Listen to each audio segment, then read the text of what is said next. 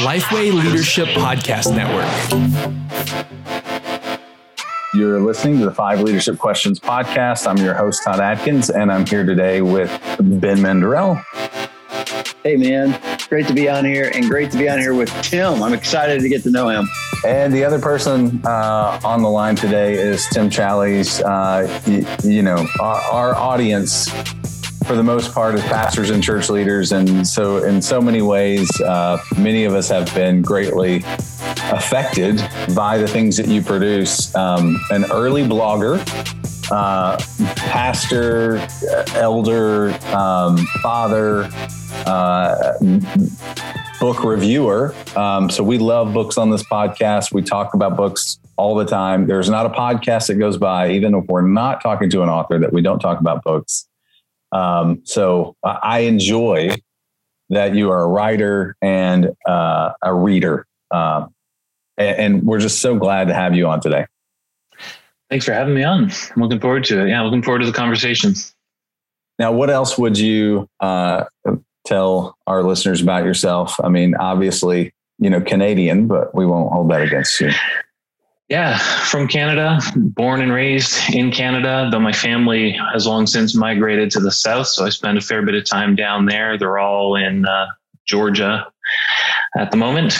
And other than that, I don't know, pastor, elder, Grace Fellowship Church in Toronto, where I love to serve. Toronto is a fascinating context for ministry. And really thankful to be here, and look forward to many more years of serving the church here.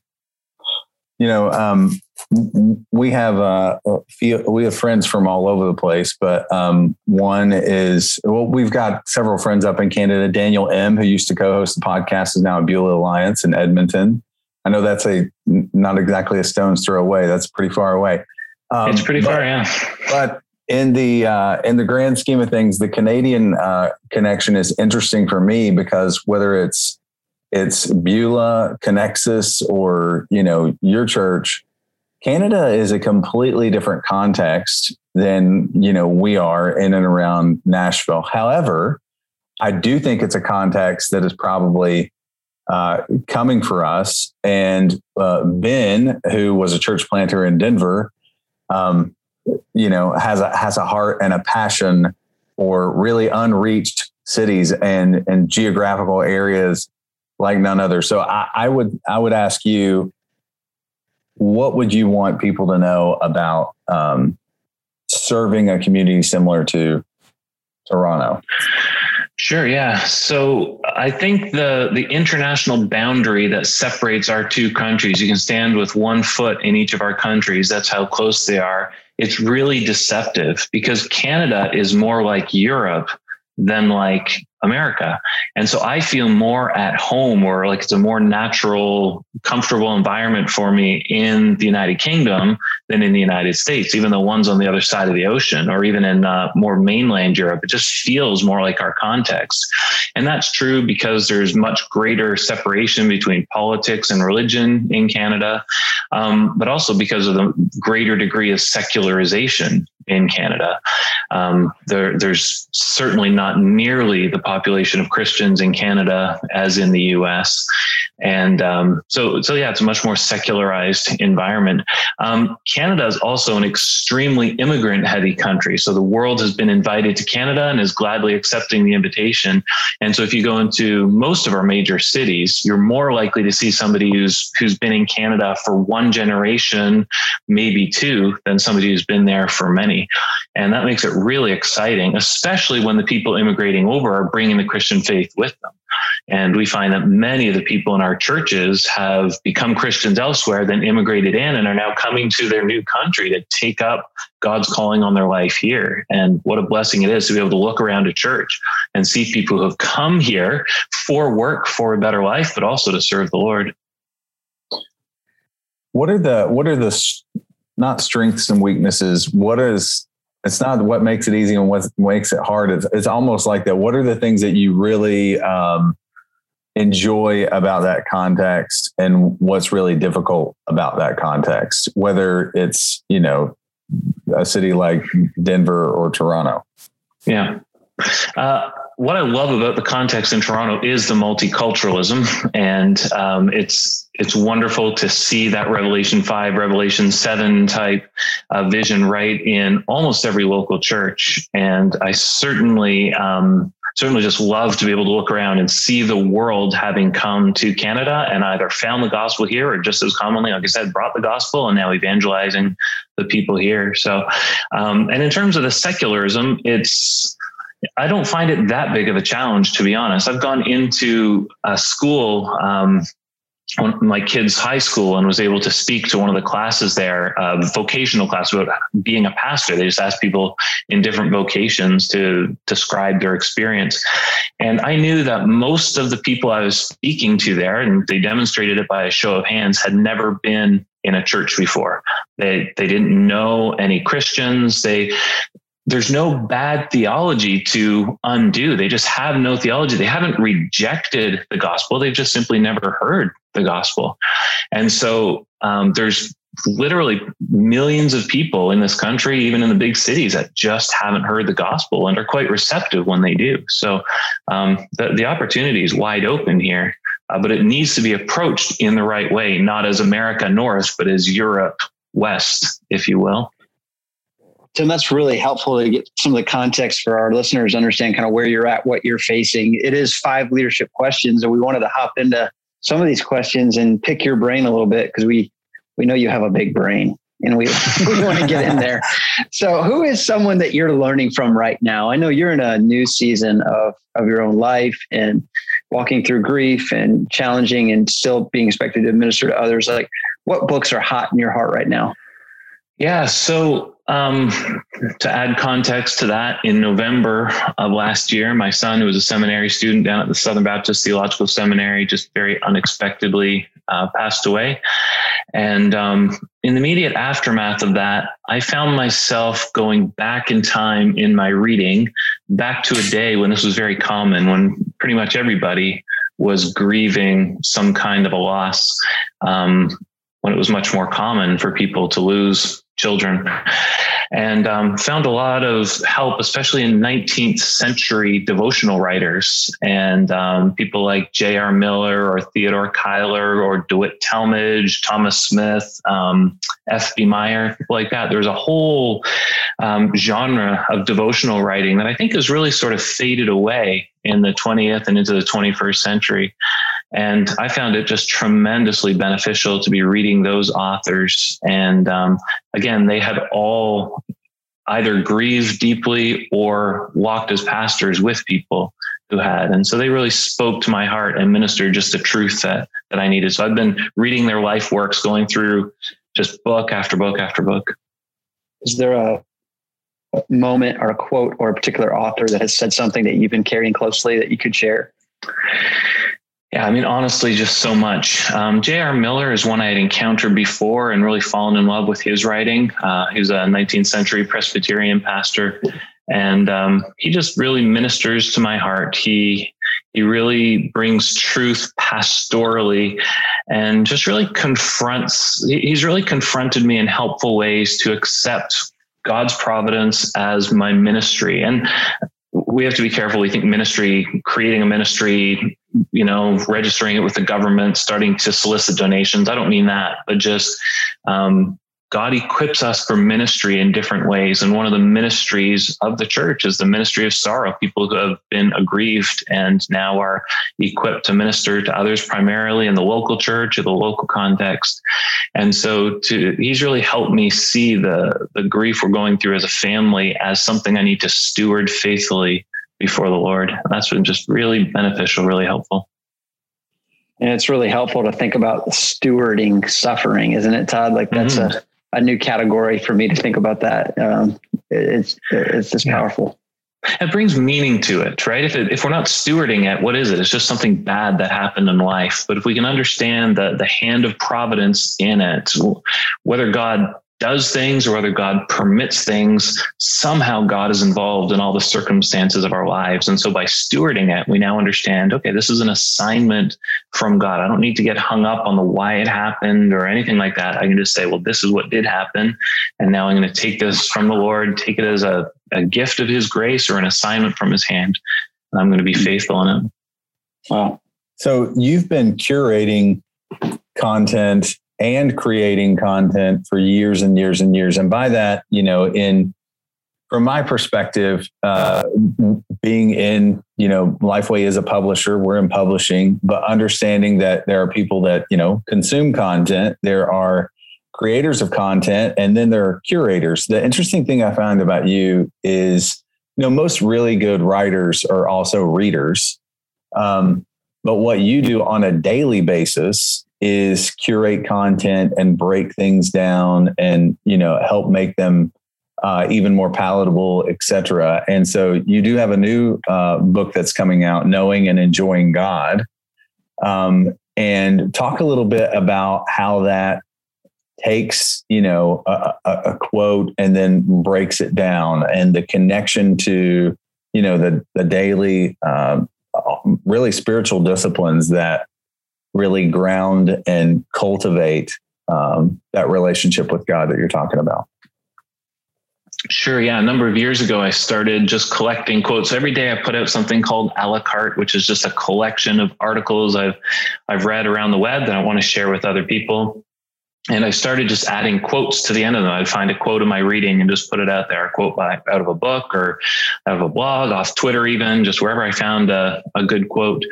And over time started enlisting an artist who would create a graphic and lay that quote on top of a graphic just to kind of make it something people would be more likely to share. They could print it. They could also distribute it through social media. And then over time realized, I think I could add a devotional component to that. And so we have lots of devotions based on lots of things in the Christian world, but I was interested in trying to craft some devotionals based on these quotes. And I love quotes. I love succinct statements of truth. I find them very helpful. And I think the Puritans really masters of this. You see it a lot in Matthew Henry or J.C. Ryle. They'll have a paragraph and then a sentence. And the sentence is the paragraph, just in distilled, really condensed form. And I love those quotes. We're not as good at it in the 21st century as they were. But Twitter, mind you, has brought it back a little bit until they introduced the Threads feature, and that ruined it. But yeah, so I just wanted to take the best quotes I could find about the spiritual disciplines and kind of craft 100 days of devotionals so people can see what other Christians have said about it and hopefully be inspired to read scripture, to pray, and to really commit to the local church. Well, That's really interesting. We're on the same wavelength, Tim, because recently I've noticed, like, right before I preach a text, I found it really helpful to spend about 15 minutes just reviewing quotes about that subject, key statements. It kind of brings it all to a focus for me. And maybe I can sprinkle in a quote here and there into the sermon, because people do remember those pithy statements. So I'm interested to read that, check that out. Yeah. Go ahead, Todd. You were going to say something. I was just going to say that it's interesting to ask Tim, who are you learning from? Because he pretty much shows you that every single day in his blog. You know exactly who he's learning from today. That's right. In real time. Yeah. But what's in your life, ministry, leadership, what's your main point of emphasis right now? So I would say in the background, there's something going on a kind of ministry level, which is deliberately trying to remain small. I want to be a one-man thing. In the Christian world, there's intense pressure to grow. There's lots of people who want to support you, lots of people who want to help monetize you, people who want to take something small and make it big. There's people that is their ministry, is supporting small things as they become big things. And I'm very resistant to that. I don't want to be a big ministry. I don't want to go multinational. I don't want to hive off more of myself. I just want to keep doing what I do, which is, I think, sustainable and enjoyable, and I hope serves people. And I'm just not wanting to be like Tim Challies Ministries, and start making it bigger than it is. I've had some false starts in that, where I sort of took the pressure and went with it, and have really just not enjoyed it and not felt it's what I'm best at. So there's this deliberate smallness, this push to just be able to stay doing what I'm doing, make it sustainable, and make it last. And then more more on the public side of things, my real emphasis has just been loving and encouraging people.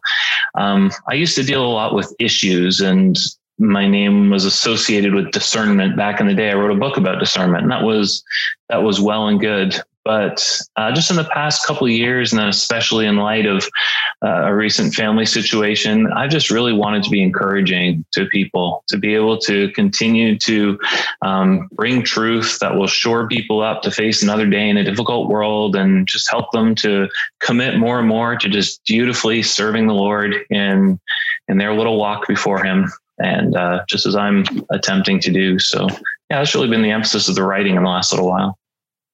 I've got to ask a follow-up question to that, Tim, because it's something I've been processing as well. So I'm going to skip my other question I was going to ask for this one. Going from Denver to Nashville, Tennessee, re-entering the Bible Belt, it has been a bit jarring for me to be reintroduced to what I would call Christian celebrity culture.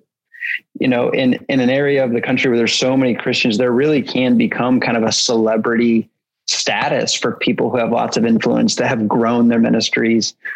And I have noticed that the connection to happiness is not always there.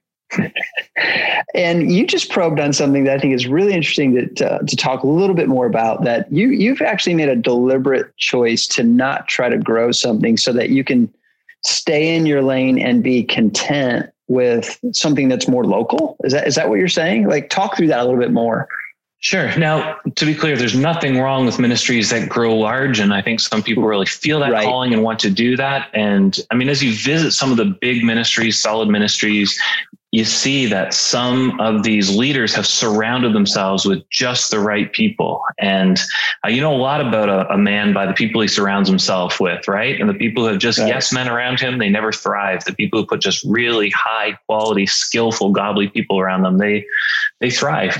And it's a joy to see those ministries. But I've not felt that. I don't want that. I don't think that's what the Lord's got for me. So I'm not interested in being more widely known than I am, being more popular than I am. I don't solicit social media views. I don't do any of that. I just don't want any of that. I just want to be able to write and get the writing out there as best I can to people who are going to benefit from it. Fame has no grip on me, no allure to me. I just don't want it. It's partly a Canadian thing, I think. We maybe are just sort of naturally resistant to it or skeptical of it. Might just come with my Canadianness. But yeah, it's just not something I'm interested in, something I've sought. I was going to ask that same type of questioning because that's not normal, Tim. So I wanted to know, was this a personal prompting, personal decision, or was it a spiritual prompting, spiritual decision that you're just like, that I think God is telling me, no, this is what you need to do? Or is this something that you're just like, no, this is who I want to be? Yeah. I mean, it wasn't a voice from the sky, but I think the Lord usually works through the intellect and through just the things you chew on and ponder on in the night. And as you sit at your computer and type and all of that. So I think it was just for me, just a reasoned decision. And I know my own temptations. And there were times in life and ministry where I was really glued to numbers, to views, to readership, all of that. And it was spiritually paralyzing. It was so unhealthy for me. And, envy never does anybody any good. It primarily hurts the one who is envious, because it's a sin in which you're always comparing yourself to others. If you win the comparison, great, you become prideful. If you lose the comparison, you become despairing and you turn on God. And so I just didn't trust myself to be able to want to pursue any sort of bigness without becoming envious of others. And so partly it was then, I think, just an awareness of my own sin, my own temptations towards sin, but then also wanting to have a life that's really sustainable and enjoyable, and not wanting to add a ton of administrative overhead. And I think what we see often with the big people in the Christian world is that after a time, they become so big, they have to outsource a lot of their creative work. Their books aren't always written by them or entirely by them anymore. There's all sorts of material created in their name that they don't really have their hands on. And I just am not interested. That's not always the case, but it can be the case. And there's always that temptation toward that. That's a fascinating take. Jesus' final charge to his disciples was to go and make disciples of all nations. And yet, many Christians today struggle to understand what this means for them, and many churches find it difficult to equip the saints for the work of the ministry. For the past 15 years, our friends at Downline Ministries have partnered with local churches by equipping men and women to know God's Word and make disciples in the context of their homes, their churches, and their communities. They do this through the Downline Institute, a 9-month training program where students are taught Genesis through Revelation, biblical manhood and womanhood, and practical discipleship training. If you long for a greater knowledge of God's Word, a clear vision for making disciples, and the strengthening of biblical discipleship in your church, check out the Downline Institute's in-person and virtual training options. Downline is offering our listeners $100 off of the tuition cost. Just use the code LIFEWAY when you apply at downlineministries.com. Man, I would be interested to know a little bit more about who Tim is at home. I think sometimes we're always interested, like, what are leaders like at home? Like, what are their strengths in leading their families? What are your challenges? Could you tell us a little bit about your leadership at home? Like, what things are you good at? What things do you really struggle at where you have to rely on the Lord? Sure. Yeah. So we're a pretty quiet, easygoing family. I'm quite introverted. My wife would be sort of a middle-in introvert. 2 of our kids, my son was very introverted. My youngest daughter is a writer, a ponderer. My middle daughter's, my older daughter is really the only one who's really extroverted. And so we're pretty quiet, pretty chill around the house. If there's faults in my leadership, some of the faults in my leadership would include such elements as, I think an unwillingness to just go out and do stuff as a family. I don't think we serve very well as a family. And, the difference between face-to-face and side-by-side, right? How you can sit face-to-face and you relate to people one way and that way. And that's wonderful and good. But there's also ways you grow in love and knowledge when you serve side-by-side. And I think my family probably not led my family very well in some of that side-by-side ministry. Let's get on mission together. Even in the local church, the girls do this ministry, I do that ministry. We don't often do it side-by-side. So I think that would be a fault. Yeah. And then I was talking to a friend yesterday, and we were pondering the fact that neither of us does conflict resolution in our families very well. And so those things tend to build the conflicts, maybe between us and others, but also just between other family members that, as the dads in the family, we've not really led our kids or our family well through resolving conflict. And over a long period of time, that can add up and become it can bring some relational dysfunction that might not have been there if we had just been a little more proactive. Yeah. Man, being a father, I have found, is harder than being a pastor. It's harder than being a president.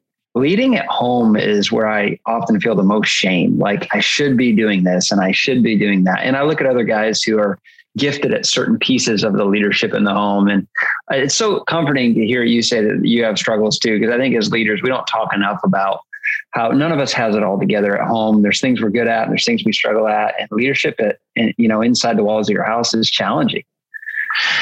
It's very much challenging, and nobody sees you as you really are as much as your own family. You can always put on airs at the church and the community and so on, but your family sees you at your absolute best and your absolute worst. They see it all. That said, children, spouses are remarkably forgiving and forbearing. And I think for the great majority of us, our kids come away honoring us for what we did and willing to overlook the ways we failed. I think all of us, as we separate from our parents, we evaluate our parents in some way. And always there's things our parents don't see about themselves that we would not want to duplicate in our own lives. We might not tell our parents those things, but there are always those things where they identify, or we identify their weaknesses. And yet the Lord extends such grace to us. And, through messy parents, he still does do great things. And that's good. I talked to a seasoned pastor recently who was talking to his own kids who are now adults, and they were evaluating his leadership in the home. And he said, son, every generation, your role is to improve upon the previous one. So I think I did a little bit better than my dad did, and you need to do a little bit better than me. So there you go. Yep.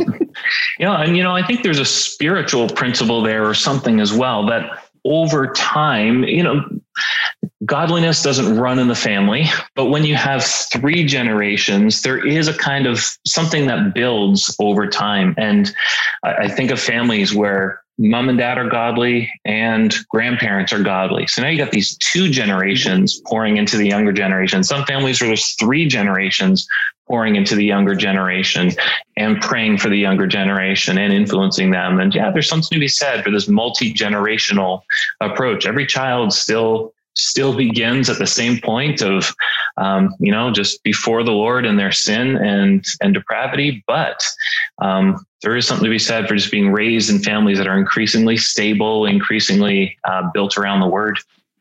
That's good. One of the things I want to point out is the decision that you made, that you talked about a question back, just embracing the smallness of ministry, not wanting it to grow beyond what you could handle, et cetera. I think that's healthy in another way as well, because when I look at, if I'm really transparent here, I have actually said to my wife at one point in time, nobody would treat me that way at church, or nobody would talk to me like that, in my ministry, or nobody would say I was irresponsible or whatever thing that we were currently. Just by the way, just so you know, my family is probably the opposite of your family in that everybody is very direct. And very open, which has its own benefits in that, everybody knows exactly what everybody's thinking, where everybody stands. Things may blow up, but then calm down quickly, all of that. However, I want to talk about that with you as well. Like, first of all, have either of you ever made the same mistake I did? First of all, it's a mistake to think it. It's even a greater mistake to say it out loud.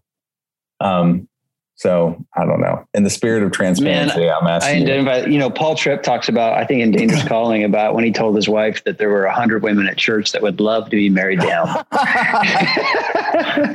and she said something like, good, why don't you go find one or something?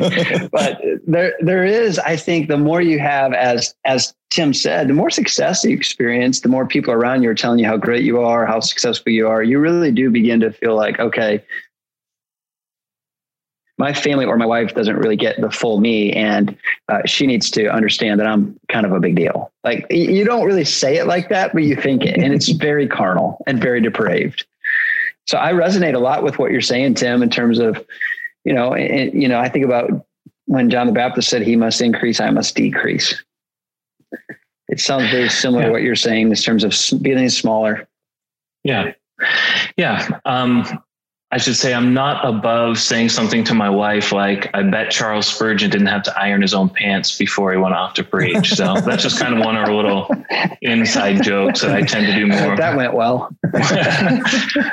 We're all right with it. We joke about it. But no, I think what you're saying is absolutely right. We can become very full of ourselves and think far too highly of ourselves and just lose that awareness of just how sinful we are and what our families tolerate in us as leaders. It's good to get a better assessment from time to time of our own leadership failures, and then to be willing to bear with our family as they put up with us. Yep. So I'll move into our last question, and that is, what would you tell your 20-year-old self about leadership or preparing to lead? If you could go back in time and talk to yourself. Yeah. One of the principles I tried to instill pretty early, so probably pretty early in my marriage, was when you're at your best, prepare for your worst.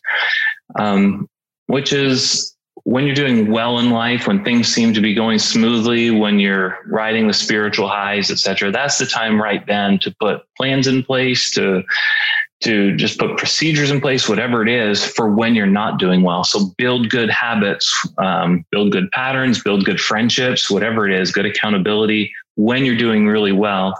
And so then when you're doing poorly, which will inevitably come, those peaks and valleys of life, you'll be well prepared for it. You don't want to go into those bad times in life, whether that's just temptation or circumstances or sorrow, whatever it is. You don't want to go in unprepared.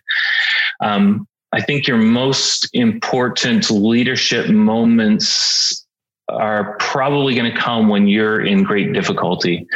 The best of leadership, or the most important moments of leadership, are probably not going to come in the meadows as much as in the valleys, so to speak. So really being prepared to lead through hardship, through sorrow. A lot of pastors realize this through the COVID situation. It was much harder to lead through a pandemic and all the uncertainty that came with it than to lead in the years of fun and sun that led up to it. So absolutely being prepared to lead through trouble, through sorrow, through difficulties is, I think, as a father, as a pastor, as businessman, whatever it is, that's key. It's really interesting, Tim, to get some time on Zoom with you. I've never experienced you face to face before, and there's a sincerity about you, brother, a comfort in one's own skin that is refreshing. And thanks for offering that today, man. I really am humbled by just your posture and your thoughtfulness, and just even your willingness to talk about some of your own failures. Thanks for doing that today. My pleasure. I just want to remind our listeners too that this first week of September, actually September 7th, Tim's new book, Knowing and Enjoying God, comes out. And if you think about what he does on a daily basis, he has taken the center cut, the best of the best quotes, and kind of put them in there, broken them down. It's a beautiful book. One of the things I appreciate about you, Tim, as well, is your name's on the book, and then it has graphics by Jules Kovlin. Yeah. So it's not often where you would see that, especially for somebody who had, quote unquote, just put the graphics together for the book. We both understand how big of a deal that is, and the thoughtful care that probably went through that and all that. But again, it says something about you that, right there with your name is that person that curated those images specifically for the book. So I appreciate that.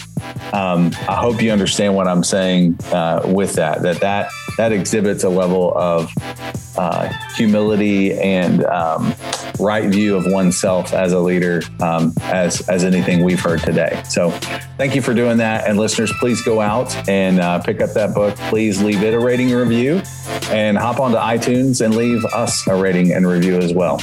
Thanks for listening.